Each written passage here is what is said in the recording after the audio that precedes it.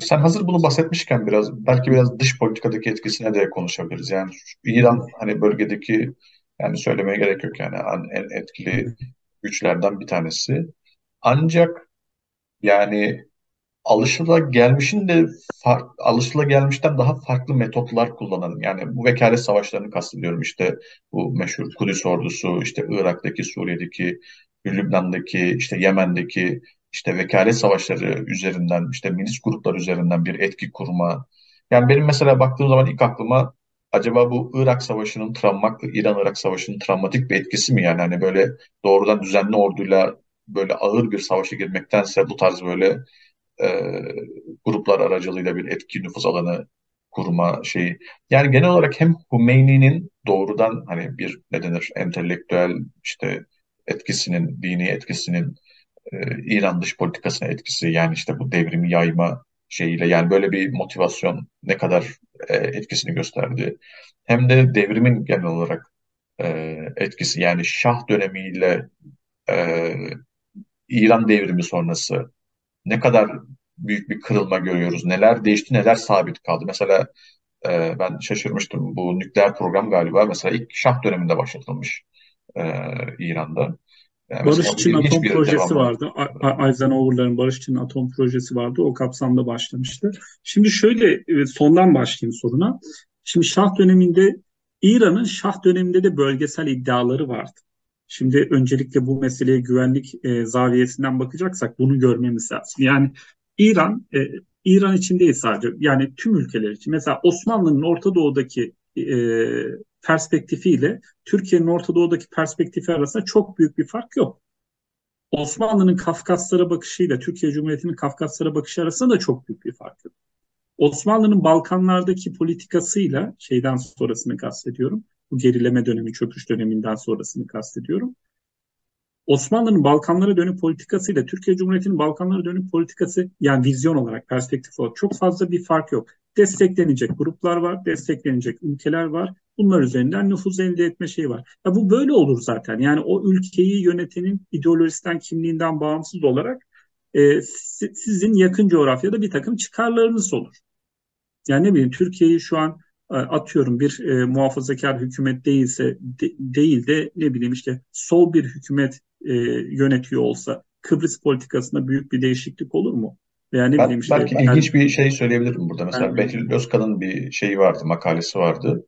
Mesela 80'lerde Türkiye'nin o bahsettiğin Hama şeyinde Müslüman kardeşleri desteklediğini, Türkiye, o zamanki Türk hükümetinin, ki yani hani işte ideolojik olarak baktığınız zaman çok şey duruyor.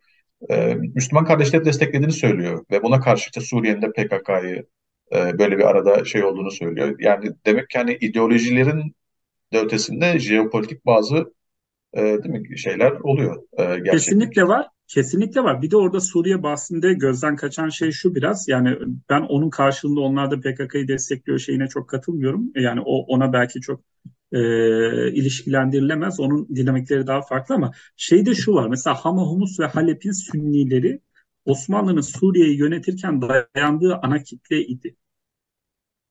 Yani 1800'lerden itibaren, yani oradaki Nusayriler, Dürziler, Hristiyanlar değil. Daha ziyade Osmanlı işte bu zaimler dediğimiz şey topluluk Hama'nın, Humus'un ve Halep'in, bilhassa Halep'in ve Şam'ın da Sünni önde gelenleriydi. Esnafıydı, ne bileyim işte entelijansiyasıydı, ulemasıydı, iş adamlarıydı. Daha ziyade bunlara dayanarak Osmanlı Suriye'yi yönetti. Suriye derken Büyük Suriye'den bahsediyorum. Lübnan'da var, içinde Filistin'de var, aşağıda Ürdün'de var. Bunları şey üzerinden, bu zaim tabakası üzerinden yönetti. Ve şeyde ayrılırken de Suriye Osmanlı'dan ayrılıp Fransız mandasına girerken de Suriye yönetenler yine bu adamlardı. Yine bu zaimlerin çocuklarıydı. İşte Edip el Şişekliler, Şükrü el Kuvvetliler, Hüsnü el Zaimler bilmem ne. Bunlar zaten hep şeylerdi. Osmanlı döneminin bakiyesiydi. Yani Sünni, bir kısmı Kürt, bir kısmı Arap, çoğunlukla Arap, Sünni, şehirli, eşraf, ayan, bunlara dayandı.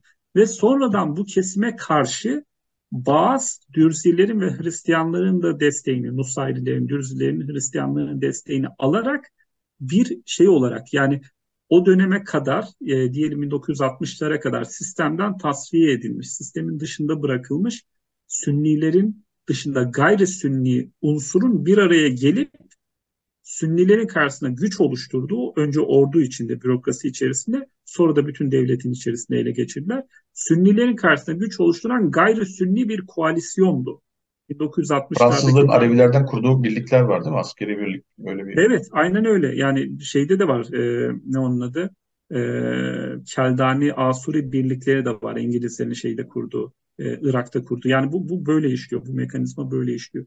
Şimdi dolayısıyla Türkiye şeyleri desteklerken, Hama Humus'takileri desteklerken bunların daha önceden Osmanlı'nın bakiyesi olduğunu biliyor. Bunlarla Antep arasında, Kilis arasında geliş gidişler var. Yoğun, yoğun ticari ilişkiler var. Bunlar bitmedi, hiçbir zaman sonlanmadı ve devam eden bir şeyin sonucu olarak, ilişkinin sonucu olarak Türkiye o dönem şeyi destekledi. Tabii bunun başka jeopolitik faktörleri de var. Yani işte Hafız Esad rejimi, daha ne bileyim Nusayri bazı bir rejim, işte Hatay üzerinde hak iddia ediyorlar. Yani bunları zayıflatacak her türlü şey Türkiye'nin lehine olur. O dönem böyleydi, bu dönemde böyle. Böyle bakılıyor realist paradigmada ama sonuçta böyle bir şey de var, böyle bir devamlılık da var. Bunu da görmemiz lazım. Şimdi şeyde 1980'lerden itibaren İran devriminin mesajı öncelikle Şiilerde makes buluyor, karşılık buluyor. Makes bulduğu topluluklarda çoğunlukla Şii çoğunlukların veya azınlıkların olduğu yerler. Azerbaycan o dönemde Sovyet etkisinde, Azerbaycan biraz daha farklı bir yer. Yani Şiilik itibariyle de diğer Arap Şiilerinden, Fars Şiilerinden biraz farklı bir şey var. Daha seküler bir Şiilik var Azerbaycan'da. Kadimden beri öyledir. Dolayısıyla Sovyet etkisinde de olduğu için orada bir İran devriminin yoğun bir etkisi olmuş. Şu an var ama o dönemde yok, 80'lerde yok. Ama onun dışında mesela Irak Şiileri üzerine çok ciddi bir etkisi var. Hatta Hümeyni Necef'teyken bu program serisinin başında da anlatmıştım onu biraz. İşte Muhammed Bakır Es-Sadr gibi e, daha entelektüel olarak da Irak'taki Şiilerin liderleri Hümeyni'nin çevresindeki isimler arasında. İşte El Hekim ailesinin büyükleri gibi, işte El Hoyilerle yakın ilişkisi var Hümeyni'nin Necef'te. Dolayısıyla buradaki Irak'taki Şiiler üzerinde bir 15 sene de Necef'te kaldığı için 14 sene onun da getirdiği bir şeyi var. Bir karizması da var. Yani hem yaş olarak da kıdem olarak da çok kıdemli bir ayetullah Necef'te olduğu dönemde. Yani oranın önde gelen 2-3 isminden bir tanesi haline geliyor Necef'te. Dolayısıyla bu süreç içerisinde Irak Şiileri üzerinde bir etkisi var ve devrimle birlikte Irak Şiileri içerisinde tamamı değil, yani bunların hepsi velayet fakihi desteklemiyor, tamamı değil ama önemli oranda Hümeyni ve devrimi destekleyen bir kesim de var. Ve bu kesim Saddam'ı ve Baas'ı rahatsız ediyor 79 devriminden sonra. Hatta Muhammed Bakır Es-Sadr, Irak Şiilerinin önde gelen lideri olarak, birkaç lideri var da bir tanesi bu. Muhammed Bakır Es-Sadr idam ediliyor kardeşiyle birlikte. Kız kardeş de çok aktif bir kadın. Irak Şiileri içerisinde, entelijansiye içerisinde de aktif bir kadın. Onlar idam ediliyorlar mesela şeyde. Yani o devrim Irak'a da yayılmasın diye, ithal edilmesin diye, Şiiler için bir cazibe merkezi haline gelmesin diye İran-Irak arasındaki geçişleri sınırlıyorlar. Irak Şiilerin İran'a gidişi, geri dönüşü. Hatta o dönem yüz binlerce Irak Şiisi tırnak içinde hicret ediyor şeyden. Irak'tan İran'a geçiyorlar ve İran'da yaşamaya hala var. İran'da mesela ciddi bir Iraklı komünite var.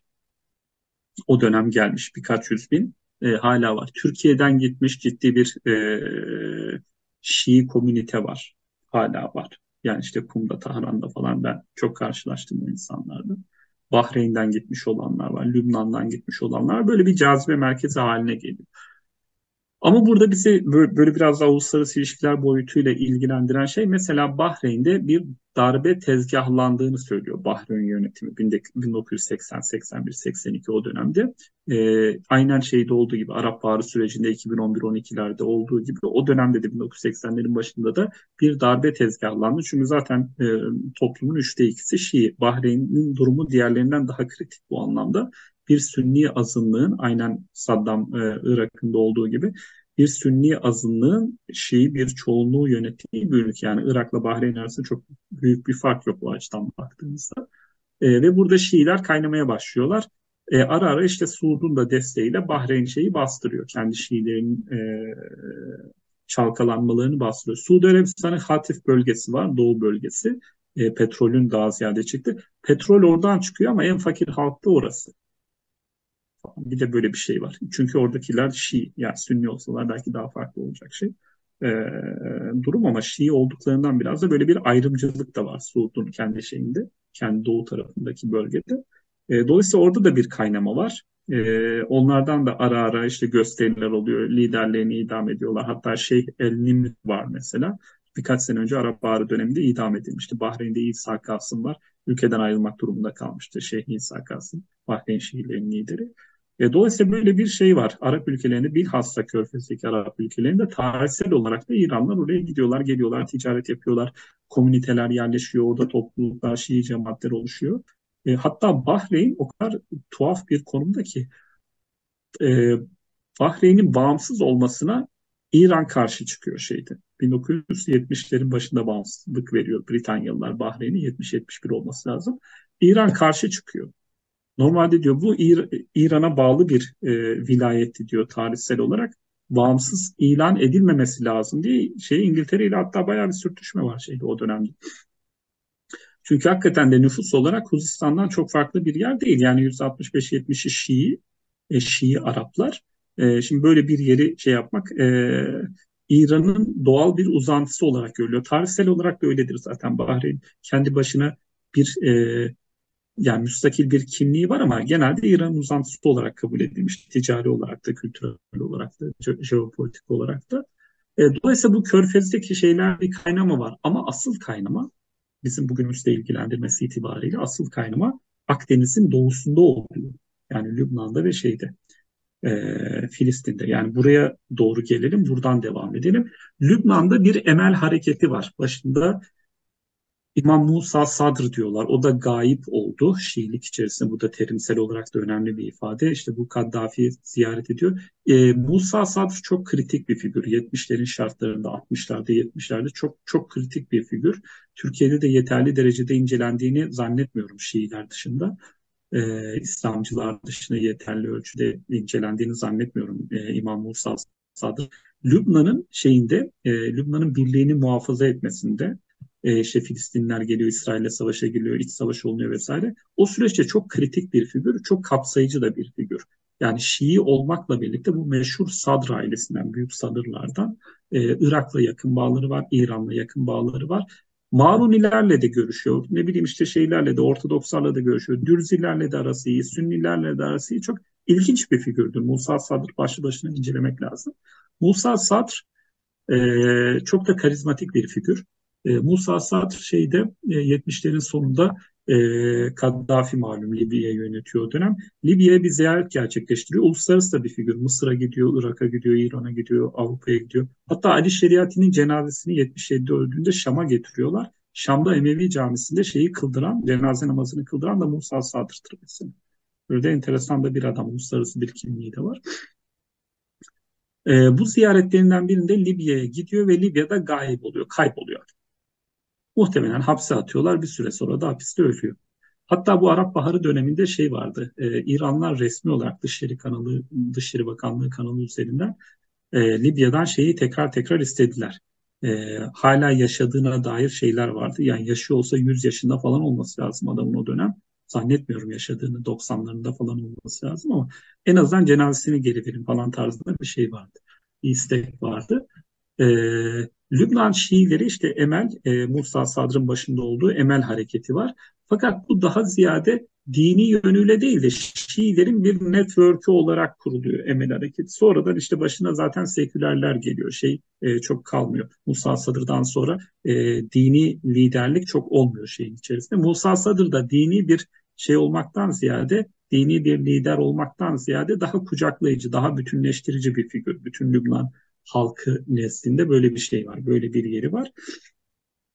Yani oradaki anayasaya göre malum Cumhurbaşkanı şeylerden oluyor, Maronilerden oluyor, ne bileyim Başbakan Sünnilerden oluyor, Sünni Araplardan, Genelkurmay Başkanı atıyorum falanca mezhepten, bilmem Dışişleri Bakanı filanca mezhepten. Eğer böyle bir kompartmantalizasyon olmasa muhtemelen Musa Sadr çok kolay Cumhurbaşkanı da olabilecek bir adam. Yani öyle bir bütünleştirici figür. Şeyden sonra Musa Sad'ın gayip olmasından sonra devrim de olduktan sonra Lübnan Şiileri arasında da bir şey başlıyor. Bir İran sempatisi başlıyor. Ve işte bu şeylerle birlikte Mustafa Çamran, İmad Mugniyelerle birlikte Hizbullah yavaş yavaş İran Şiileri içerisinde, Lübnan Şiileri içerisinde, Emel Hareketi'nin içerisinde İran çizgisinde, Hattı İmam çizgisinde bir Şii hareket olarak yavaş yavaş kurumsallaşmaya başlıyor ve ayrılıyor. Emel'den Bunların ayrılıyor. biraz Şu an ayrıştırıcı gelinen özelliği velayeti fakih şeyini kabul evet, etmeleri miydi? evet, evet. Velayet-i Fakih'i kabul eden Şiiler, daha ziyade bunlar dindar Şiiler, bunlar İran çizgisinde Emel'den ayrılıyorlar. Tabii burada şu da var. Mesela Hüseyin Fazlullah gibi adamlar Lübnan Şiileri arasında Velayet-i Fakih'i kabul etmiyorlar.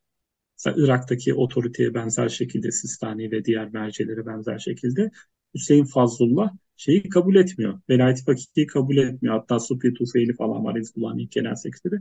Bunlar şeyi, İran çizgisini ve Velayet-i Fakih'i kabul etmeyen adamlar. Fakat silahın bir gücü var. Yani silah olduğu zaman elinizde ideolojiniz daha güçlü oluyor. Yani sizin sivil söylemlerinizin bir sınırı var. Ve o sınıra gelip tosluyor. Silah olduğu zaman o sınırlar daha gevşek olabiliyor, elastik olabiliyor ama silah olduğu zaman daha kuvvetli ifade edebiliyorsunuz kendinizi. Ve İran kontrolünde savaş sırasında İran-Irak Savaşı devam ederken bir ayrı şey olarak, bir ayrı tırnak içinde cephe olarak, sıcak bir cephe değil ama ileride ısınacak bir cephe olarak Lübnan'da Hizbullah kuruluyor 80'lerde. İşte Mustafa Çamranlar, İmad Mugniyeler, neydi o adam? Şam Büyükelçisi vardı, Şeyhülislami, Hüccetülislam, Şeyhülislami. Bunların şeyiyle işte Muhsin Refik Dustar vesaire, bunların teşvikiyle, yönlendirmesiyle, askeri olarak da rehberliğiyle Hizbullah kuruluyor. Hizbullah'ın hem politik kanadı var hem askeri kanadı var. Ve bir direniş hareketi olarak şeye karşı. Bir de tabii bu boşlukta kurulmuyor. Ondan önce İsrail'le ciddi şey var. Filistinlerden dolayı çekişmeler var. Ve İsrail'in iç savaşa dahil olduğu, işte Lübnan'da falancistleri desteklediği, işte bu arayan Sharon'un Savraş Atilla katliamları falan da var. İç savaştan sonra da İsrail'in Lübnan iç siyasetine ve güvenliğine müdahale olduğu uzunca bir dönem var. Ve bu dönem, yani Lübnan'ın güneyinde Şiiler yaşadığı için İsrail ilk olarak onların üzerinden geçiyor. Daha sonra Beyrut'a gidiyor. Dolayısıyla o sürekli çiğnenen bir toprak ve Şiilerle meskun bir toprak. Orada bir direniş hareketinin doğması o şartlarda çok da şaşırtıcı değil aslında. Yani bir savaş var, iç savaş. O iç savaşa müdahale olan bir dış güç var. O dış güce karşı da bir şey oluşuyor. Bunu tabii Şam destekliyor, Tahran destekliyor ayrı, ama nihayetinde bunun kendi bir sosyolojisi de var kendi içerisinde. Yani Ama iç boşlukta savaştan ziyade orta, İsrail'e karşı kuruluyor. ortada hiçbir şey yokken durup dururken Hizbullah kurulmuyor. Yani Hizbullah niye mesela Cezayir'de kurulmuyor da Lübnan'da kuruluyor? Çünkü onun orada bir şeyi var, bir temeli var, bir bağlamı, konteksti var. O kontekst içinde değerlendirmek lazım bunu. Genelde işgal karşıtı bir direniş gücü olarak kodlanır. Öyledir de, kuruluş itibariyle öyledir de nitekim.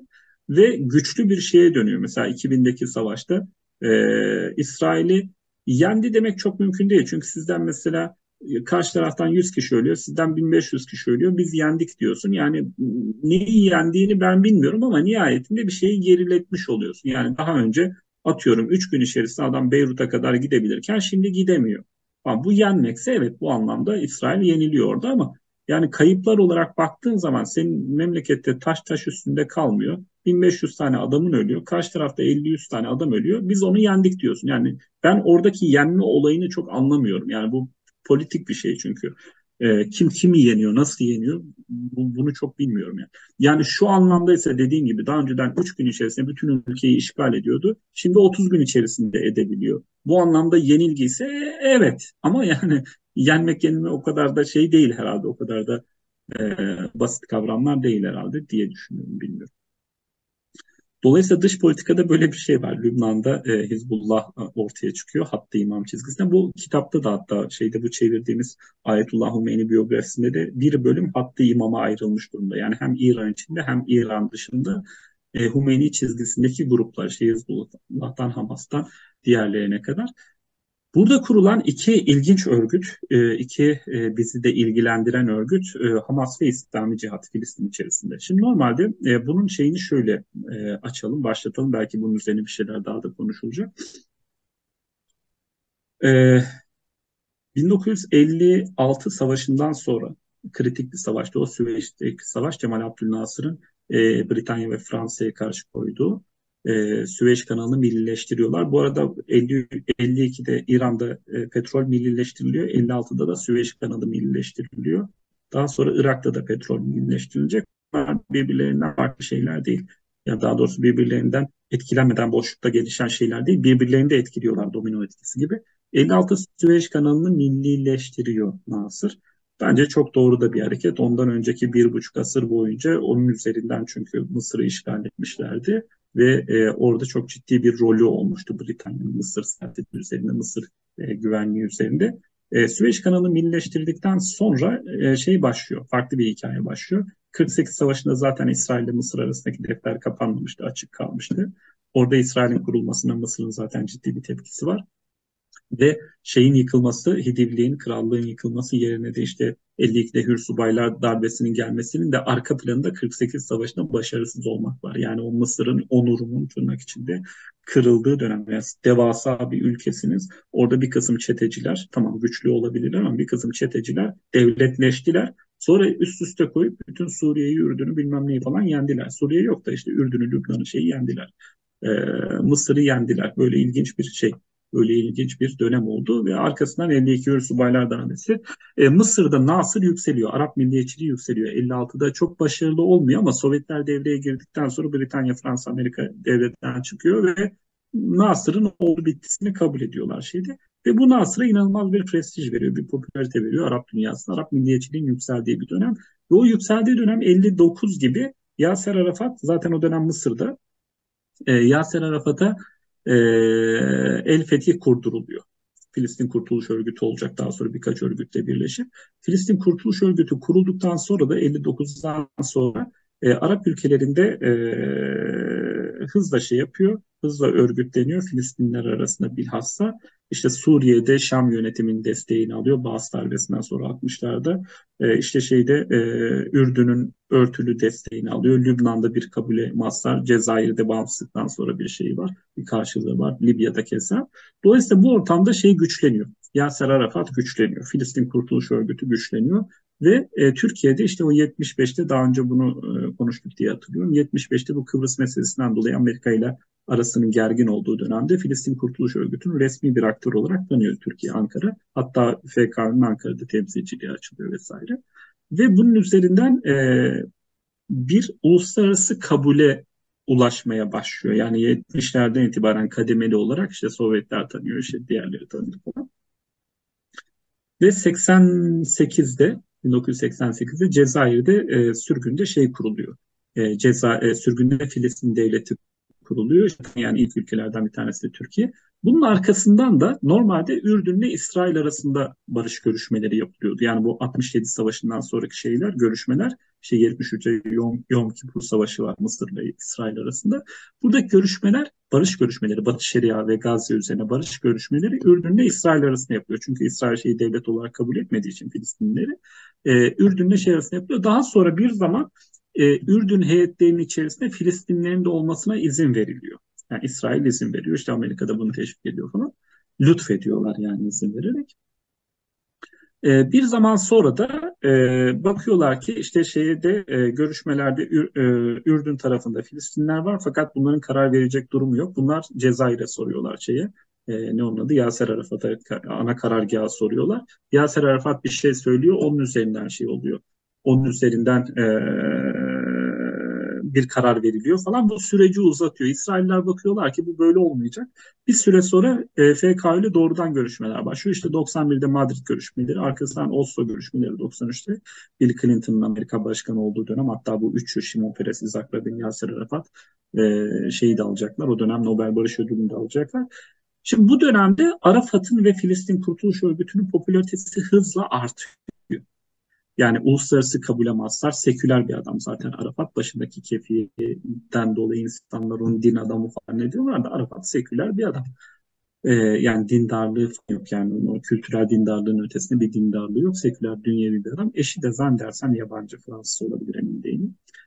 Şimdi böyle bir adamdan bahsediyoruz ve bu uluslararası toplumda 93 Barış Anlaşması ile birlikte hızla popülerleşiyor seks itibaren, hızla popülerleşiyor ve bir figür haline dönüşmeye başlıyor. Şimdi bu 79 İran Devrimi'nin etkisiyle birlikte bir şey çıkıyor. 79'da Filistin'de, Gazze'de şey kuruluyor. Müslüman kardeşlerin oradaki kolu kuruluyor. İçinde Şeyh Ahmet Yasinler de var.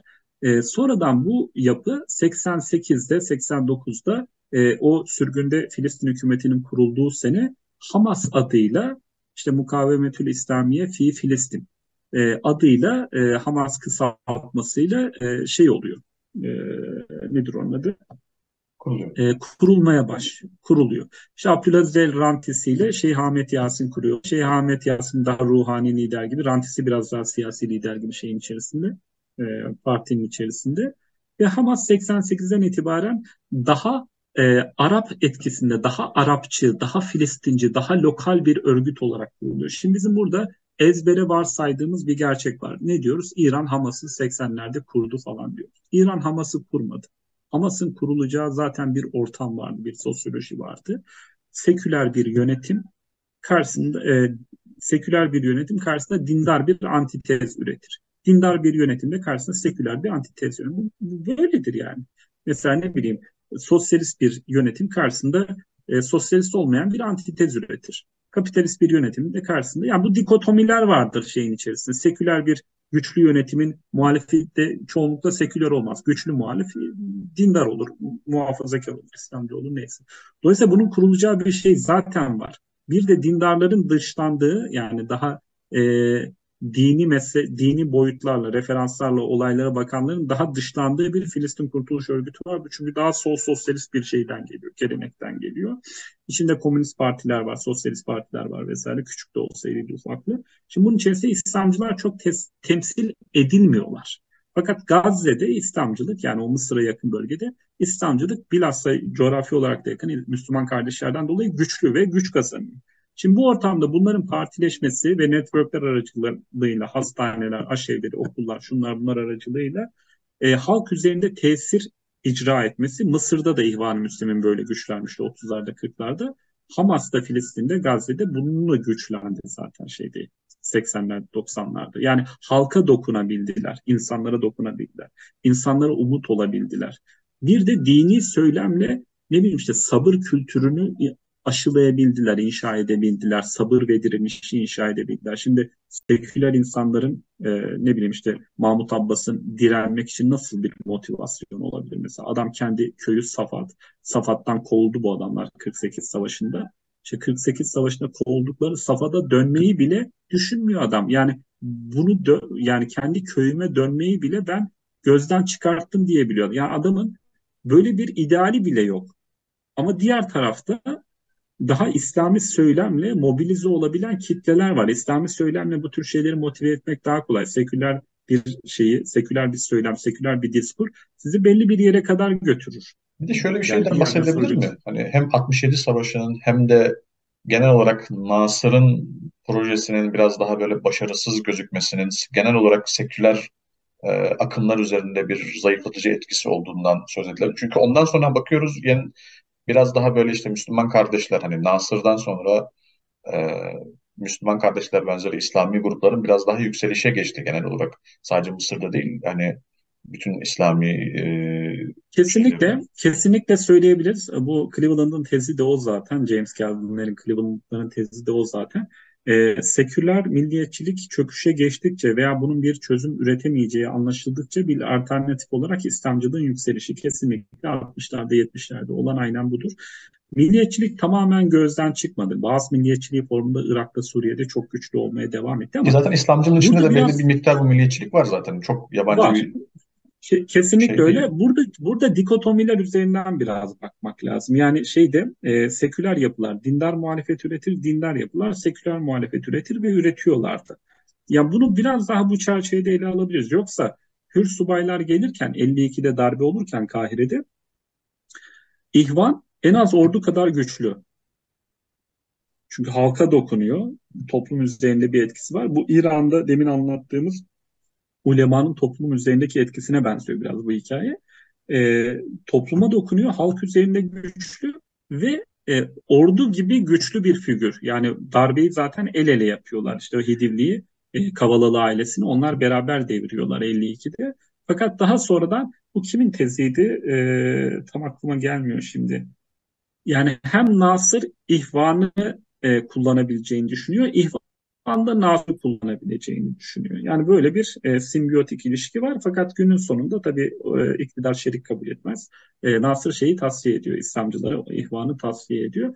Fakat Nasır da dindar bir adam. İşte 5 vakit namazını falan kılan bir adam. Hüsnü Mübarek de öyleydi. Yani Mısır'da bizim seküler dediğimiz adamlar bizdeki sekülerlere çok benzemiyor. Mısır'ın sekülerleri ihvancı olmayan anlamında seküler diyoruz adamlara. Yoksa bu adamlar da normal kültürel hayatlarında şeyler, dindar adamlar. İşte LCC de mesela namazında, niyazında bir adam yani. Ama işte ihvancı değil. Yani ihvancı olmadığı için, Müslüman kardeşlerden olmadığı için biz seküler diyoruz bunları. Yoksa bu herifler bizim anladığımız manada şey değil. Bizdeki diyelim işte isim vermeyelim. Bizdeki sekülerler gibi değil. Daha farklı adamlar yani.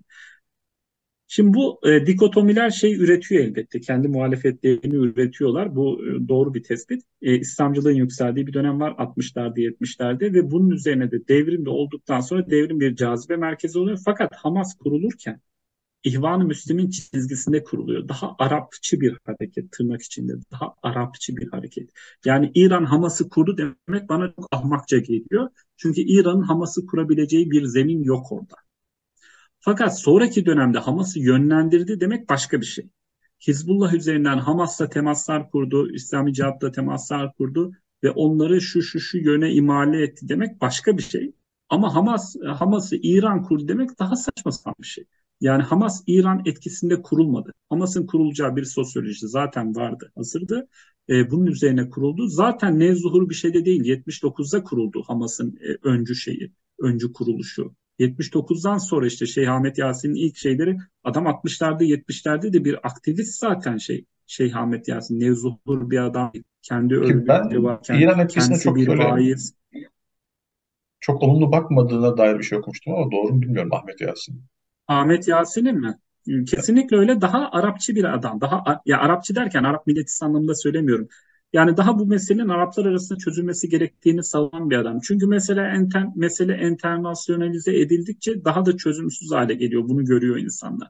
Yani İran'ın bilmem neyin falan dahil olduğu bir denklemin olayı daha çözümsüz hale getirdiğini görebiliyorlar. Şiiler açısından farklı. Biz normalde hepsini aynı cümle içinde kullanıyoruz. Hizbullah, Hamas, İslami Cihat. Birbirinden tamamen farklı şeylerden bahsediyoruz. Hizbullah daha Şiilerin örgütü. Velayeti fakihi kabullenen, Hümeyni'yi rehber olarak kabullenen, onun arkasından Hamane'yi tam bir rehber olarak kabullenen ve onun sözünden çıkmayan bir yapı. Hizbullah başka bir şey. Hamas Şii değil. Şiilikle hiçbir alakaları yok. Hatta muhtemelen Şiileri tekfir de ediyor olabilirler. Yani o kadar şeyler. O kadar tırnak içinde sünniler. Konjonktürel olarak, politik olarak Hamas'a kimse destek vermediği zaman adamlar da destek verene yapışıyorlar. Yani bundan daha anlaşılmayacak bir şey yok yani. Bir Sana Arap kim Baharı'nın silah veriyorsa başında mesela Suriye'de olaylar başladığı zaman e, rejimin karşısında Halit yer Meşal aldı. Şam'dan çıktı. Evet, Halit Meşal Şam'da yaşıyordu. Şam'dan çıkmak durumunda kaldı. İşte Katar'a geçti, Doha'ya, işte Türkiye ile yakındı falan. Tabii şunu da görmek lazım. Hamas'ın içerisinde de benim gözlemleyebildiğim kadarıyla son yıllarda Arap Baharı ile birlikte ve İsrail'le çatışmalar yoğunlaştıkça 2010'lu yıllarda ve işte şu son dönemde iki ayrı güç merkezi ortaya çıkıyor gibi. Daha İran'ı ve Hizbullah'a yakın olan tarafla daha Arapçı bir taraf, böyle bir şey görebiliyorum ben. Böyle bir ayrım görebiliyorum Hamas'ın içerisinde. İşte o Halit Meşal'in mülakatlarında falan da bunu görmek mümkün. Yani sahada olup bitenleri daha ziyade Hizbullah üzerinden İran yönlendiriyor gibi, ama üst liderlik, uluslararası ilişkiler, uluslararası temaslar vesaire bunları daha ziyade işte Halit Meşal'in de başında olduğu şeylerin, o politbüronun yönlendirdiği. Yani böyle bir İran eksenli, İran Hizbullah eksenli bunlara daha yakın bir askeri kanat görüyorum ben. Ve bir de daha Arapçı, daha işte Mısır'la, Suud'la bilmem Katar'la bu meseleyi çözmeliyiz, Suriye'yle bu meseleyi çözmeliyiz, çözebilmeliyiz diyen bir başka kanat var. Bunun daha detaylı incelenmesi lazım. İslami Cihat bu anlamda biraz daha Hamas'ın daha radikal bir şeyi, daha silahlı mücadeleyi benimseyen tarafı. Hamas tek başına silahlı mücadeleyi benimseyen bir şey değil. Hamas aynı zamanda politik bir parti. 2006 seçimlerine girdi adamlar. 2006 seçimlerinde şeyi ezip geçti. Meclis seçimlerinde El Fethi'yi falan ezip geçti adamlar. Yani şeyde sahada bunların da bir şeyi var. Ciddi bir karşılığı var. Sadece Gazze'de değil, Batı Şeria'da da var.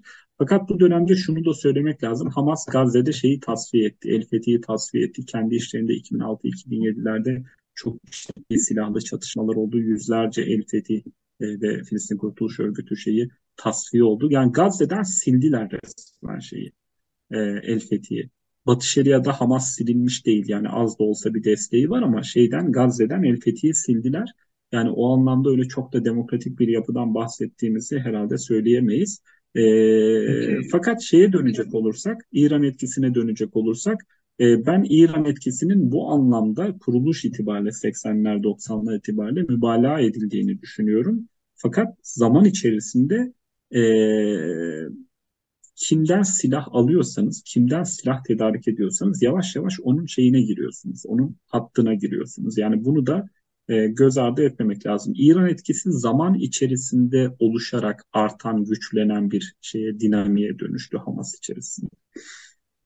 ben şöyle bir şey sorabilirim. Yani şimdi İran tabii dış politikasını konuşmak muhtemelen saatlerimizi alır. Yani geniş bir konu çünkü. Ama şunu merak Hı ediyorum. hı, E, Yani müdahaleci bir dış politikaları var. E, hı hı, Yayılmacı ve hani kendi nüfuz alanlarını sürekli genişletme e, hı hı, şeyi olan, motivasyonu olan bir İran görüyorum ben. Ve birçokları hı da hı, böyle görüyorlar. Hatta yani birkaç sene önce meşhur hani hep Şii Hilali konuşulurdu. Şu artık çok kalmadı gerçi ama bu muhabbetin şeyi. Bu motivasyon bir ne denir rejimi koruma içgüdüsünden mi kaynaklanıyor? Bir güvensizlik şeyi mi bu bölgede?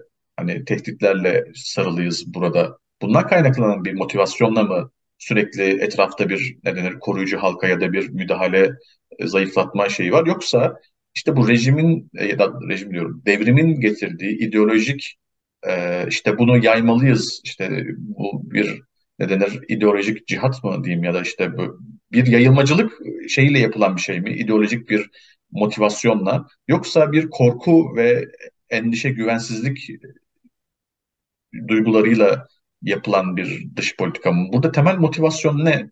Nedir yani hani? Şimdi hepsi birden var aslında. Az az, doz doz hepsi birden var aslında. Fakat şöyle başlayalım. Bu biraz uzunca bir şey olabilir. Bunun cevabı olabilir. Ben biraz kısa izah etmeye uğraşacağım. Şimdi Şiiler bütün tarih boyunca azınlık halde yaşadılar ve baskı tarassut altında yaşadılar. Yaşadıkları toplumlarda da böyleydiler. Yani kendi devletlerini kurana kadar Safevi Devleti'nin 1500'lerin başında genel itibariyle periferide yaşamaya mahkum oldular ve şeylerin çok merkezinde olmadılar. Yani o 10. yüzyıl, 11. yüzyılın başında Bağdat'taki o Büveyhiler dönemi haricinde çok da böyle işte Fatım'ın devleti var. Fatimi Nizari İsmail'lerin devleti şeyde binlerde, bin yüzlerde Mısır'da. Yani bunlar dışında böyle birkaç şey dışında, birkaç dönem dışında Şiilerin böyle kendilerini tırnak içinde gürül gürül ifade edebildikleri bir tarihsel dönem olmadı. Şimdi önce bu tespitle başlamak lazım. Bu da şuna yol açtı günün sonunda. İşte bu takiye kültürü de yavaş yavaş böyle oturdu zaten şeyde. Yani baskı ve tarassuta uğruyorsunuz. Her an öldürülebilirsiniz. Şii olduğunu söylendiği zaman Rafizilikle suçlanmanız en hafifi. Bundan dolayı ne bileyim işte sahabe düşmanlığından bilmem peygamber düşmanlığına oradan bilmem nereye kadar bir sürü saçma sapan şeyle suçlanıp tekfir edilmeniz işten bile değil, öldürülmemeniz zaten bir mucizeye kalmış oluyor. Kimse kimsenin hesabını sormadığı bir dönem, ölümlerin hesabını sorulmadığı bir dönem. Dolayısıyla bu dönem içerisinde bir azınlık psikolojisi yerleşiyor Şiiler içerisinde. Yani İslam dünyasının da azınlığı bu insanlar. %10, 12, 15'lik maksimum bir şey var, bir nüfusu var bütün İslam dünyasının içerisinde. Mesela Hint alt kıtasında da Şiiler azınlık. Ne bileyim işte Arap dünyasının içinde de Şiiler azınlık. Türkler arasında da Şiiler azınlık. Mesela ara ara Azerbaycanlılara Şii olduklarından dolayı böyle bir laf çarpılır değil mi şeyle Türkler arasında. Yani işte herkes Türk ama siz işte Şiisiniz falan diye laf çarpılır. Yani şeydir bu. Şii olmak bir anlamda böyle bir kötü kodlanmış olan bir şey olarak karşımıza çıkıyor zaman içerisinde. Şimdi bu böyle olduğu için de bunun ürettiği bir politik, bir siyaset felsefesi var.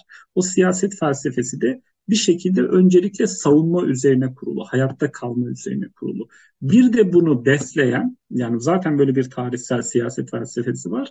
Şii siyaset felsefesine bu merkezi bir yer işgal ediyor. Bir de bunu besleyen sizin devriminiz olmuş 79'da. 79'dan beri uluslararası toplumun ambargosu altındasınız 45 sene. Yani sadece İslam dünyası değil, uluslararası toplumun da tırnak içinde zencileri olduğunuz tırnak içinde ifade ediyorum bunu.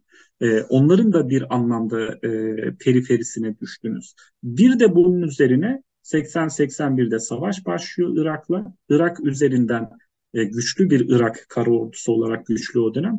Güçlü bir Irak üzerinden devriminiz boğulmaya çalışılıyor. Şimdi bu şartlarda düşünün meseleyi. Böyle baktığımız zaman olaya savunma güdüsü daha ön plana çıkıyor. İster istemez. Yani bunda çok anlaşılmayacak bir şey yok. Fakat burada işin bir boyutu bu. Azınlık psikolojisi ve savunma psikolojisi. İşin bir boyutu bu. İşin diğer boyutu, ikinci boyutu, İran'ın bir tesir sahası var tarihsel olarak. Hani ben ara ara paylaşıyorum onu. Haritaları üst üste koyduğumuz zaman mesela Sasani dönemindeki Pers eski Ahameniş haritasını alın. Ta şeyden başlıyor. E, Eski o Persler Yunanlarla savaşan Atina'ya kadar giden Perslerden bahsediyorum. O eski haritayı alın. Doğuda Hindistan'dan başlıyor. Batıda işte şeye kadar gitmişler. Atina'ya kadar gitmişler. Bütün Anadolu'nun üzerinden geçmişler. Bütün işte Orta Doğu'nun üzerinden geçmişler. Bir bu haritayı alın. Üzerine Safevi haritasını koyun. Üzerine Sasani haritasını koyun. Üzerine Safevi haritasını koyun. Ve karşınıza çıkan kesişim kümesi aşağı yukarı şeyi verecek. İran'ın kültürel ve politik nüfuz alanını ve kültürel jeopolitiğini karşımıza çıkartacak. Şimdi bu baktığımız zaman İranlılar kendilerini Kafkasya'da da sadece Azeriler üzerinde değil, mesela Ermenistan ve Gürcistan'ı da çok çok çok uzun yüzyıllar İranlar yönetti. Çok yakın bir bağ var. Yani bu Ermenilerle İran arasındaki bağı anlamakta zorlanıyoruz ya bazen. Yani yüzyıllarca zaten Ermenileri yönetti. İranlar yönetti. İran içerisinde ciddi bir Ermeni nüfus var. Hala otokton nüfus, yani çok eski nüfus. Dolayısıyla bu çok şaşırtıcı değil. Gürcülerle Ermeniler arasında çok yakın ilişkiler var. Yüzyıllar boyunca İranlar yönetti orayı. Dolayısıyla sadece Kafkaslar'da değil, Orta Asya'da da işte Tacikistan'ından, Özbekistan'ından ne bileyim işte kadar, Türkmenistan'a kadar, Hindistan'a kadar, Pakistan ve Afganistan'da uzun bir dönem yönetti. Körfez Arapları üzerinde. Ne bileyim işte Mısır'a kadarki coğrafyada, Suriye üzerinde. İran'ın ciddi bir tesiri var tarihsel olarak. Din üzerinden, kültür üzerinden zaten böyle bir var. Zaten böyle bir etki alanı var, nüfuz alanı var. Ve İran güçlendiği zamanlarda Şah döneminde de böyleydi. Safeviler döneminde de böyleydi. Kacarlar dönemi daha ziyade Kacarların ilk döneminde de aşağı yukarı buna benzer şeyleri vardı. Amaçları vardı. Güçlendikleri dönemde bu tesir sahasında, Türkiye için de bir tesir sahası var değil mi? Balkanlar var, Kafkaslar var, işte yakın coğrafya, Suriye, Irak var falan, Kıbrıs var. Yani bir tesir sahası var Türkiye'nin de, Kırım var. İran'ın da bir tesir sahası var. Güçlendiği zaman bu tesir sahasında kendi gücünü konsolide etmeye çalışıyor. Kendi eskiden beri ilişkide olduğu topluluklar üzerinden, dil üzerinden, Farsça üzerinden, din üzerinden, İslam üzerinden ve mezhep üzerinden, Şiilik üzerinden, 12 İmam Şiiliği üzerinden. Mesela Yemen'deki Zeydiler İmamiye Şiasına geçiyor bir süredir, Ensarullah falan, İran'ın oradaki üzerinden, networkleri üzerinden. Yani bu tesir sahası, mesela Yemen'deki Ebrehe dediğimiz adam değil mi? İşte peygamberin dedesi Abdülmuttalib'in karşısına çıkan ve işte ben Kabe'yi yıkacağım diyen adam. Ebrehe dediğimiz adam Sasanileri Yemen valisi. Yani ta o dönemde de var bağlantılar, bağlar. Dolayısıyla bu nevzuhur bir şey değil yani. Yemen'deki Zeydi Şiilerin imamileşmesi bize bugün belki çok enteresan geliyor ama enteresan gelmesin. Yani Yemen'de ne bileyim 1500 yıl önce de Sasani hakimiyeti var. Ondan ne bileyim 300-500 yıl önce de Sasani etkisi var, tesiri var. Dolayısıyla bu jeopolitikle alakalı bir mesele. Kültürden, kimlikten ziyade o tesir sahasını bazen askeri güçle kuruyorsunuz. Bazen bölgesel ittifaklarla kuruyorsunuz. Bazen de kimlik meseleleri üzerinden kuruyorsunuz. Mesela Nijerya'daki İslami hareketler üzerinde Şiilerin etkisi var. İşte Ayetullah Zekzeki var değil mi? Mesela adam Şii, yani normal siyah, e, Nijeryalı bir adam Ayetullah Zekzeki. Adam Şiileşmiş ve orada Şiileşmiş bir komünite var. Bazen bu tesir sahasını kültürel argümanlarla kuruyorsunuz. Bazen askeri güçle kuruyorsunuz. Bazen yumuşak güçle kuruyorsunuz falan falan. Dolayısıyla bir savunma şeyi var, savunma psikolojisi var. İki, eski tesir sahasını yeniden kurma yönünde bir irade var ve bu devletler güçlenince bunu arıyorlar. Bu çok da şaşırtıcı bir şey değil. Üç, uluslararası ilişkiler boyutuyla realizm perspektifiyle de bakmak lazım buna. Yani bunun ofansif boyutuyla da defansif boyutuyla da baksanız realizme, yani Mersheimer boyutuyla da Kenneth Walsh boyutuyla da baksanız meseleye, gördüğümüz şey şu: bir devrim veya bir devlet kendi şeyini korumak için, kendi varlığını korumak için ya agresif bir dış politikayı isteyecek, onu koruyacak, veya savunmacı bir dış politikayı isteyecek, ama günün sonunda realizme yaslanmak zorunda. İran devrimi de günün sonunda realizme yaslandı ve o realizme yaslanarak ayakta duruyor. Burada şunu söyleyebiliriz. Bunun belli taktiksel şeyleri var, stratejik boyutları var. Mesela savunma hattını ileride kurmak. Yani doğrudan savaşı gelip de işte İran sınırları içerisinde değil de ne bileyim Şam'da karşılamak, Beyrut'ta karşılamak, Gazze'de karşılamak. Savunma hattını ileride kurmak, Bağdat'ta karşılamak. Mesela bu da bir strateji. Yani İran dış politikasında, İran güvenlik politikasında daha doğrusu uygulanan bir strateji. Çünkü daha önce gelinmiş, sizin sınırlarınızdan geçilmiş İran-Irak savaşı sırasında, aynı şeyi tekrar yaşamamak için hattı biraz daha ileride kurmak anlamında bir şey de var. Bir ofansif, realist bir perspektif de var. Bunu da görmek lazım. Bunu da göz ardı etmemek lazım. Yani İran tamam ambargo altında, tamam bir devrim olmuş ve bunun bedelini ödemişler, hala ödüyorlar falan, bu ayrı bir şey.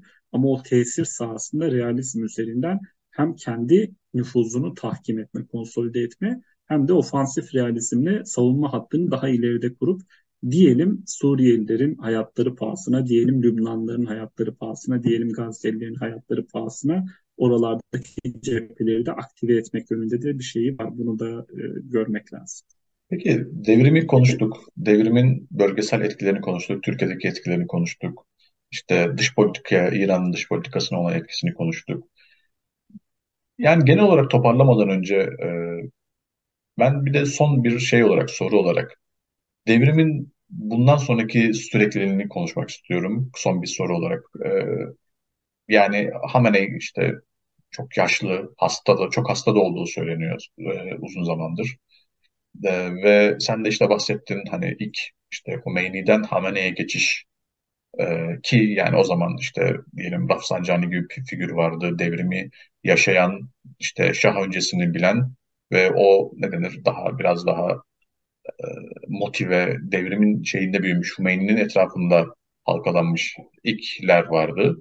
Ve bunlar hani ilk bir power transition'ı gerçekleştirdiler. Ama şimdi daha Hı hı, yeni, başka yeni bir ortam var hani İran'da. hı hı, Muhtemelen o ilkler çoğu olarak hani yaşlanmıştır, çoğu vefat etmiştir diye tahmin ediyorum. Ve yeni bir jenerasyon bu şey değişimini, görev değişimini sağlayacak. Muhtemelen yakın zamanda olacak herhalde bu. hı hı, Ee, Ve bazıları mesela ben Batı'da hani şeylerde okuyorum, hani bazıları hani bu ne kadar olabilir, hani bu değişim sağlanabilir mi, yoksa hani bu, çünkü yani otoriter rejimler için, hatta yani demokrasiler için de söylenebilir. Hani en kritik zamanlardan bir tanesi bu güç değişimi, yani görev değişimi zamanları. Ve bu tabii İran'ın özel şartlarında tabii daha hassas bir şey olabilir. Sen ne diyorsun yani, hani bu görev değişimi ne kadar sağlıklı bir şekilde şey yapılabilir? İran'ın genel olarak işte bu özel karakterinde bir değişime neden olur mu? Çünkü mesela hep şey için söylenir ya, Sovyetlerin yıkılışı için işte Gorbaçov'un işte jenerasyonu farklı bir jenerasyondu. İşte savaşı görmeyen daha farklı yeni bir jenerasyon. Bunun etkisinin olduğu söylenir hani işte e, Sovyetlerin şeyi üzerinde. Benzer bir şey Sen ne düşünüyorsun hani bu önümüzdeki muhtemelen yakın zamanda İran'da bekleyen görev değişimi hakkında? İran rejimi, en kısa sırayla şöyle ifade edeyim sorumu, biraz böyle dağınık oldu soru. İran rejimi bu görev değişimini atlatabilir mi? Başarıyla gerçekleştirebilir mi? Şimdi sorunun birkaç boyutu var. Şöyle başlayayım. Peter'in Sorokin var. Ben ara ara o şeyi alıntılıyorum, o sözünü. Peter'in Sorokin 1917'de işte bu Şubat'taki devrim olduğu zaman şeydi. İlk devrim, ikinci asıl devrim değildi. İlk devrim olduğu zaman Çarlığı yıkan devrim. O dönem bir geçiş hükümeti vardı. Brest-Litovsk Anlaşması'nda imzalayan Kerenski'nin başbakan olduğu geçiş kabinesi. Orada Kerenski'nin özel kalem müdürüydü Peter'in Sorokin. Sonradan Bolşevikler Ekim'deki asıl ihtilali yaptıkları zaman ülkeden kaçıp şeye gidiyor, Amerika'ya gidiyor. Orada işte Yale'in falan sosyoloji departmanlarını kuruyor. Çok bir kafalı, orijinal bir adamdı. Devrim sosyolojisi üzerine çalışıyor.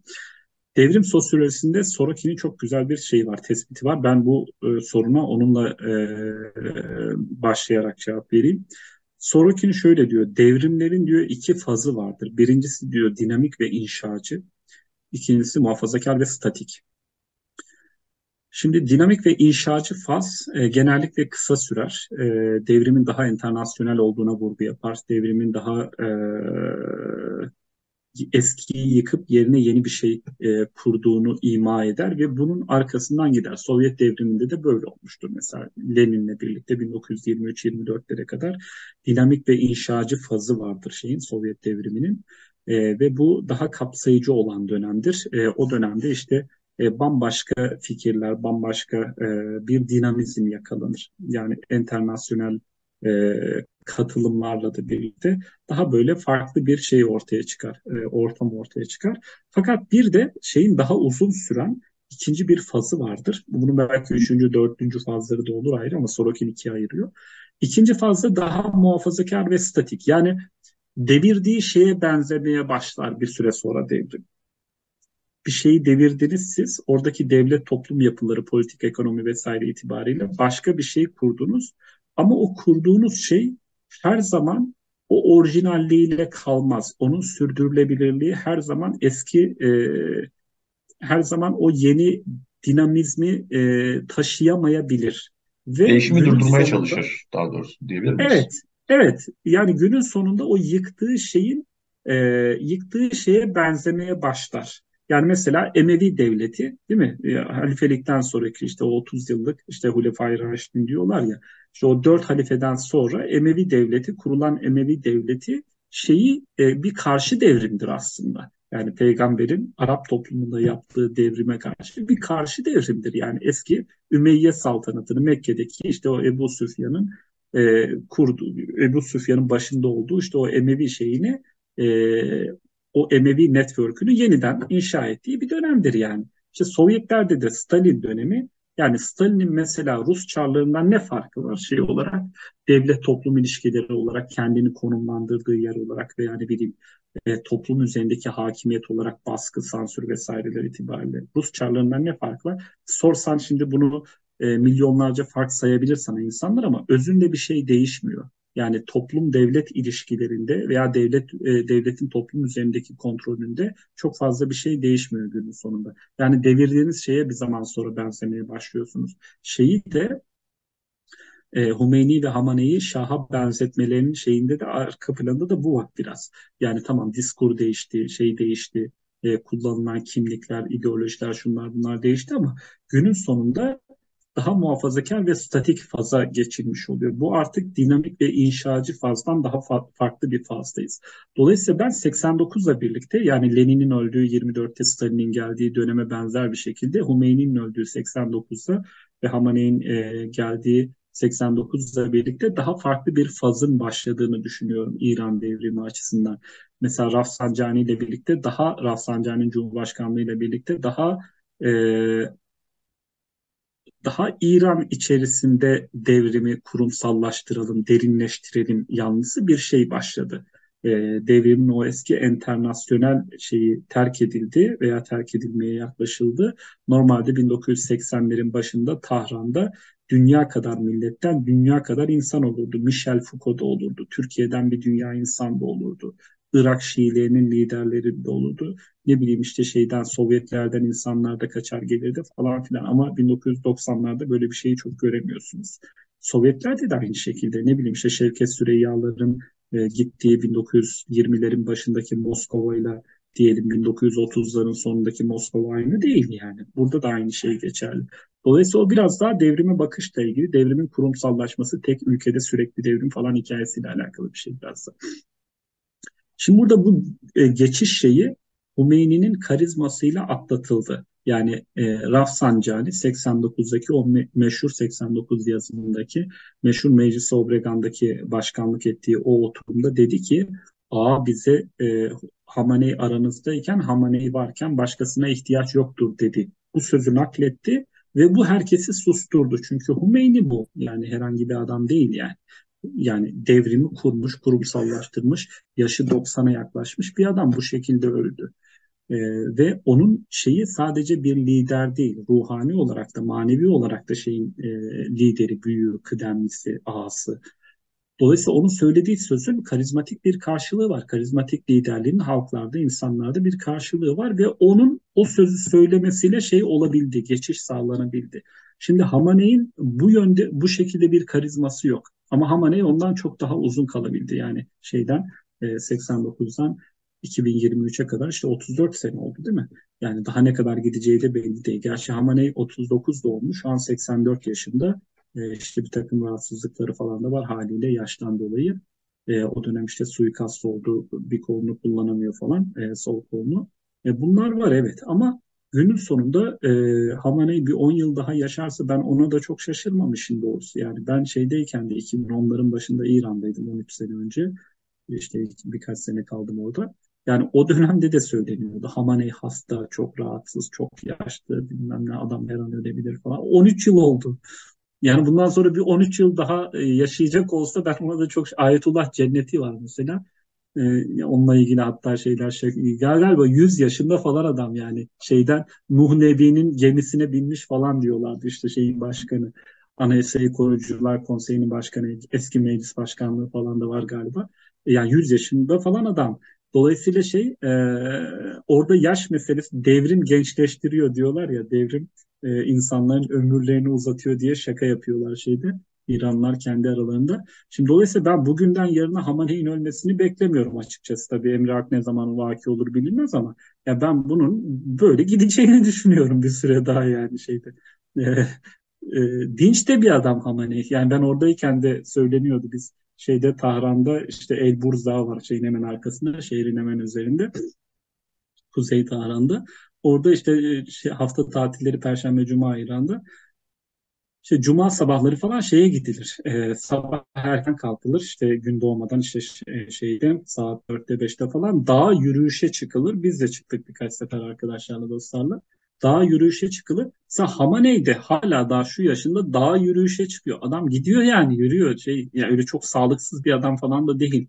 Yani o Ama sağlık yani üzerine hani spekülasyonlar yapılıyor da. erken ya da geç hani Gidecek bir şekilde doğru haklısın kimse şey değil dünyaya kazık çakmış değil. Şimdi gittiği zaman ya ben bunu şunun için söylüyorum yani bu tartışmalar bazen suni olabiliyor bunu anlatmak için söylüyorum. Yani bir 15 yıldır zaten bu tartışılan bir şey.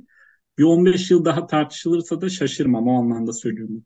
Fakat giderse ne olur meselesi önemli. Şimdi ben spekülasyon yapmak istemem isimler üzerinden. Fakat şu var. Ee, İran biraz konseylerle yönetilmeye alışmış bir durumda. Yani güçlü bir e, İslam Cumhuriyeti konseyler getirdi. Anayasayı Koruyucular Konseyi, Düzenin Yararını Teşhis Konseyi, bilmem işte uzmanlar meclisi, parlamento şu bu bir sürü şeyler var, konseyler var. Kendi içlerinde de daha bir sürü bilmem ne şuraları falan diye bir sürü ayrı şuralar, konseyler var. Şimdi konseylerle yönetilmeye alışmış bir ülkede yani bu uzlaşı kültürü biraz da elitlerin, politik ve dini elitlerin kendi aralarındaki kendi aralarındaki bu uzlaşı kültürü yavaş yavaş şeyle birlikte oturdu. İslam Cumhuriyeti kurumsallaştıkça oturdu. Dolayısıyla şeyler bir orta yola varıp buradan devam edebilirler diye düşünüyorum. Tek bir adam olmasa bile bir orta yola varır ve oradan devam ederler. Ama İran'daki eski kadimden beri gelen işte bu Sasanilerden, Perslerden beri gelen politik kültüre baktığımız zaman şunu görüyoruz. Genelde güçlü tek adamlar var.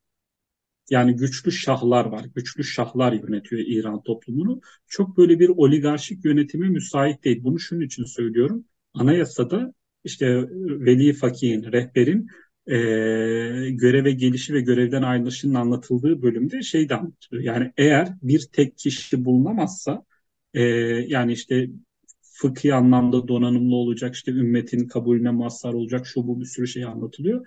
Ama diyor bu yönde tek bir kişi olmazsa diyor, tek bir kişi bulunamazsa bir konsey, işte 3 kişilik, 4 kişilik, 5 kişilik neyse mümkünse tek sayıda rakamdan tek sayı yani 3 veya 5'ten 7'den neyse oluşmak üzere bir konsey e, velayeti fakih makamını deruhte edebilir. Buna da müsait anayasa. Dolayısıyla bir konseyin de yönetimi ele alabileceğini söyleyebiliriz. Yani ayetullahlardan oluşan 3 tane, 5 tane neyse ayetullah'tan oluşan bir konseyin de şeyi alıp yani ben şöyle bir şeyi çok akla uzak görmüyorum. Yani Hamaney'den sonra ön plana çıkan bir şahıs yok benim gördüğüm. Şimdi İbrahim Reis'i şu anki şey Cumhurbaşkanı Ayetullah Seyyid. İbrahim Reisi şeyden önce işte Hamaney'in rehberlikten önce Cumhurbaşkanı olması gibi 82-89 arası böyle bir şeye hazırlandığına dair bir takım yorumlar vardı. Yani Reisi'yi o makama hazırladıklarına dair böyle bir şey vardı. Fakat Reisi Cumhurbaşkanlığı çok başarılı olamadı. Dolayısıyla o şeyi olabilir mi olamaz mı bilmiyorum. Yani reisin rehberliğine şaşırmam. Olursa şaşırmam. Ama olup olmayacağına dair işte bu iç siyasetteki şeylerde ekonomideki performansı biraz belirleyici olabilir. Halk nazarında bir karşılığı olması lazım nihayetinde. Yaş olarak da belli bir yere geldi 60'larda. Dolayısıyla ben İbrahim Reis'i ihtimalini zayıf görmüyorum. Fakat bununla birlikte tek bir adam olmazsa tek bir kişi, tek bir şahıs olmazsa bir konseyin, 3 kişilik, 5 kişilik bir konseyin bir geçiş dönemi olarak bir yıl, birkaç yıl neyse şeyi yönetebileceğini, rehberlik makamını yönetebileceğini ve onların arasından sıyrılan, ön plana çıkan ve şeyi force eden, halkta da bir karşılığı olan bir tanesinin içlerinden öne çıkıp daha sonra da tek başına yola devam edebileceği ihtimalini de göz ardı etmiyorum. Bu bana daha gerçekçi geliyor işin doğrusu. Yani İbrahim Reisi olursa olur, İbrahim Reisi olmazsa da böyle bir konsey sonra içlerinden birinin ön plana çıkıp tek başına yola devam ettiği bir alternatif bana şey geliyor. Ama Bana diyorsun daha ki uygulanabilir yani geliyor. hani şu kişi ya da bu konseyden ziyade bu şu an İran'da oluşan bu düzen, statüko ve bu düzenin elitleri e, birlikte çalışmayı, işbirliğini ve bir şekilde bir uzlaşıya varmayı öğrendiler. Ve muhtemelen de bu dönüşümü, değişimi de bu şekilde sağlayabilecek tecrübeye sahipler Sahipler. diye anlıyorum Dikkat ben edersen o söylediklerini. ihtimalden hiç bahsetmedim. Yani rejim yıkılır mı veya ne bileyim işte bunlar bunu beceremezler de iç savaşa giderler mi? O ihtimalden hiç bahsetmedim. O ihtimali çok çok çok zayıf görüyorum. Çünkü ben böyle bir ihtimal görmüyorum. Yani bunu daha önce farklı yerlerde de anlattım, izah ettim. Şimdi İran halkı dışarıdan nasıl algılanıyor bilmiyorum ama İran halkını biz Türkiye'de doğru okuduğumuzda çok düşünmüyorum. İran halkı muhafazakar bir halk. Şah döneminde de muhafazakar bir halktı. Şimdi şeyde sesi gür çıkan bir takım seküler kesimler Türkiye'de, Amerika'da, Almanya'da, işte İngiltere'de neyse seslerini gür bir şekilde çıkarttıkları için biz zannediyoruz ki seküler kesim İran içerisinde çok güçlü ve her an böyle üfleseler şeyi yıkacaklar falan gibi bir şey değil aslında.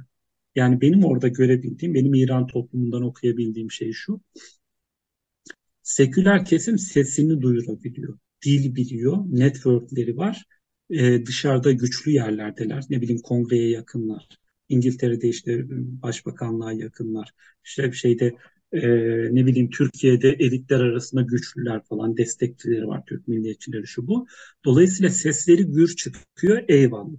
Ama bu toplumun ne kadarını temsil ediyor meselesinin bence Türkiye'de çok fazla bir şey yapıldığı kanaatinde değilim ben çok bir doğru analiz edildiği kanaatinde Bir değilim. yanılsama var Sesleri diyorsun burada. Kesinlikle, yani toplumda benim kanaatim, iddiam şu, yani o 13 yıl önce 11 yıl önce ayrıldım ben İran'dan. O dönemki kanaatim şu an daha da güçlendi bu kanaatim.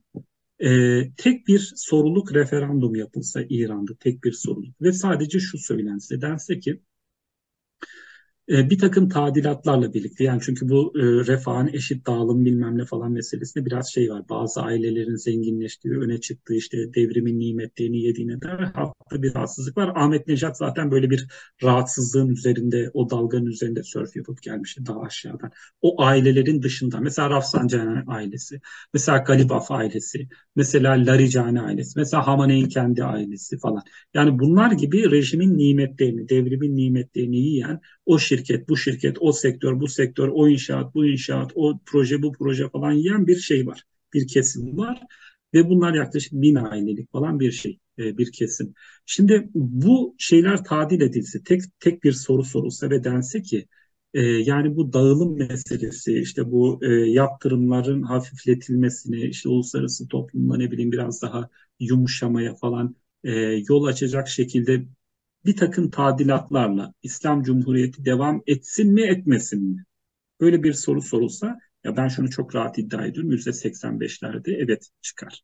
Ezici bir çoğunlukla, yani objektif bir referandumda %85'lerle evet çıkar. Yani dışarıdan anlaşıldığı gibi, dışarıdan zannedildiği gibi İran toplumu mollalardan bıkmış, ne bileyim bunları her an sırtından atılması gereken ve atacak bir kambur gibi, ur gibi falan görmüyor. Ben böyle bir ortam görmüyorum.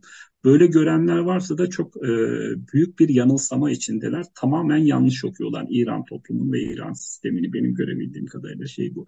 Yani bir şeyin hesabını yapacaksa insanlar buna göre hesaplarını yapmalarında fayda var.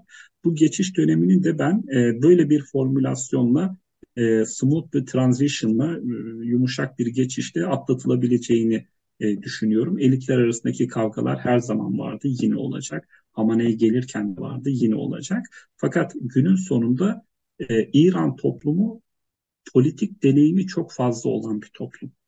Türkiye toplumunun politik deneyimi o kadar değil. İran toplumu, yani işte Kacarlar döneminden beri işte meşrutiyeti yaşamış, iç savaş yaşamış, ne bileyim işte Şah'ın gelişini yaşamış, bilmem işte Tebriz'de, Tahran'da farklı gelişmeler olmuş, birbirlerine girmişler, savaşı yaşamış, arkasından büyük savaş gelmiş, işgali yaşamış, onun arkasından soğuk savaşta şey olmuş, çatışmanın ön cephelerinden birisi olmuş falan. Arkasından koca bir devrim yapmış, aylarca süren bir devrim yapmış. Milyonlar mobilize olmuş. Şimdi bu kadar tecrübeli bir toplum, günün sonunda o muhafazakar toplum, tecrübeli bir toplum, günün sonunda bu yönetimde karar kılmış 45 yıl. Doğru, yanlış, eksik, fazla neyse, ama 45 yıl bununla devam etmiş ve bunun tarihten dersler alarak yoluna devam ediyorlar. Benim görebildiğim, böyle sosyolojik olarak baktığım zaman toplayabildiğim, tarihten dersler alarak yola devam ediyorlar. Fakat burada çok önemli şöyle bir unsur da var. Bunu da göz ardı etmemek lazım. Bu işin ekonomi politiği var. Her zaman meseleleri kimlikler üzerinden, her zaman elitler arası kavgalar üzerinden, her zaman ne bileyim işte ideolojiler üzerinden anlayamayız, açıklayamayız. Meselenin ekonomi politiği var. Bu toplum 45 yıldır yaptırım altında yaşıyor ve yaptırımın etkileri en fazla alt orta sınıflarda görülüyor. Devlet her ne kadar sübvanse ediyorsa da alt orta sınıfların daha da ezilmesine yol açmayacak tedbirler almaya çalışıyor ise de bu nihayetinde 85 milyonluk bir ülke için çok kolay bir şey değil. Bunun sürdürülebilirliği, yani gerçi petrolü ne bileyim işte 150 dolara Almanya'ya satamıyordu, atıyorum 145 dolara Japonya'ya satıyor. Ne bileyim işte bakırı 2500 dolara İngiltere'ye satamıyordu, 2400 dolara Hindistan'a satıyor. Dolayısıyla bunun bir yolunu buluyorlar elbette. Swift sisteminden dışlanıyor ama havale sistemi var. Bununla işini görebiliyor. Rusya ile Çin'le rahat ticaret yapabiliyor falan. Yani o uluslararası dengelerin de yol verdiği ölçüde, yani Rusya ve Çin böyle güçlü yola devam edeceklerse, Hindistan ve Japonya ve Güney Kore işte şeye devam edeceklerse, bir hidrokarbon pazarı olarak İran'la ilişkiye devam edeceklerse, ben öyle kısa vadede ekonomi politiğinde bozulacağı bir sahne öngörmüyorum. Görmüyorum böyle bir şey yani. Yani eğer böyle bir beklenti varsa, yani işte yaptırımlarda Amerika, Almanya gaza basarsa, İran daha fazla zorda kalır, toplum daha fazla şey olur. Yapabileceklerini yapıyorlar zaten, yani öyle. Çok Aynen öyle. Toplum daha fazla sıkıntı çektikçe bu Molla rejimini sırtından atar falan. Yani eğer böyle bir beklenti varsa bu boş bir beklenti. Bu 45 yıldır olmadı, savaş varken olmadı. Yani aradan geçen zamanda da ben olacağını düşünmüyorum, tahmin etmiyorum. Yani öngörülebilir gelecekte, kısa vadede, kısadan orta vadeye geçişte ben böyle bir değişim görmüyorum. Fakat in the long run we are all dead. Dolayısıyla uzun vadede ne olacağı konusunda bir fikrim yok ama öngörülebilir bir gelecekte ben mevcut sistemin takım tadilatlarla devam edeceğini öngörüyorum. Çünkü İran toplumu bu sistemle yaşamaya alıştı ve İran toplumu bu sistemi kültürel kodları itibariyle de benimsedi. Yani yabancı gördüğü bir şey değil, yabancı gördüğü bir sistem değil. Dolayısıyla burada beklentileri gerçekçi tutmakta fayda var tüm taraflar için. evet. Ee, 2 bölümlük bir İran konuşmasının sonuna geldik. İlk bölümde Hümeyni'yi, İran'ı, devrim öncesi İran'ı ve tarihsel olarak Şiilik içerisindeki farklı fraksiyonları, işte siyasi bilincin değişimini ve evrilişini tartıştık. İkinci bölümde ise işte devrimin hem Türkiye'de hem İran dış politikasındaki bölgedeki etkilerini konuştuk.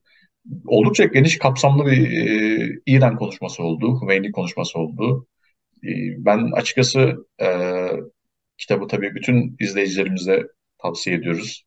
Yani İran'ı ve Hümeyni'nin entelektüel e, ve siyasi biyografisini anlamak için oldukça Türkçe'ye kazandırılmış önemli bir çalışma ve ben açıkçası teşekkür de ediyorum sana hani böyle bir çalışmayı Türkçe'ye kazandırdığın için. E, ve son olarak da genel olarak bu program için, kapsamlı program için de teşekkür ediyorum.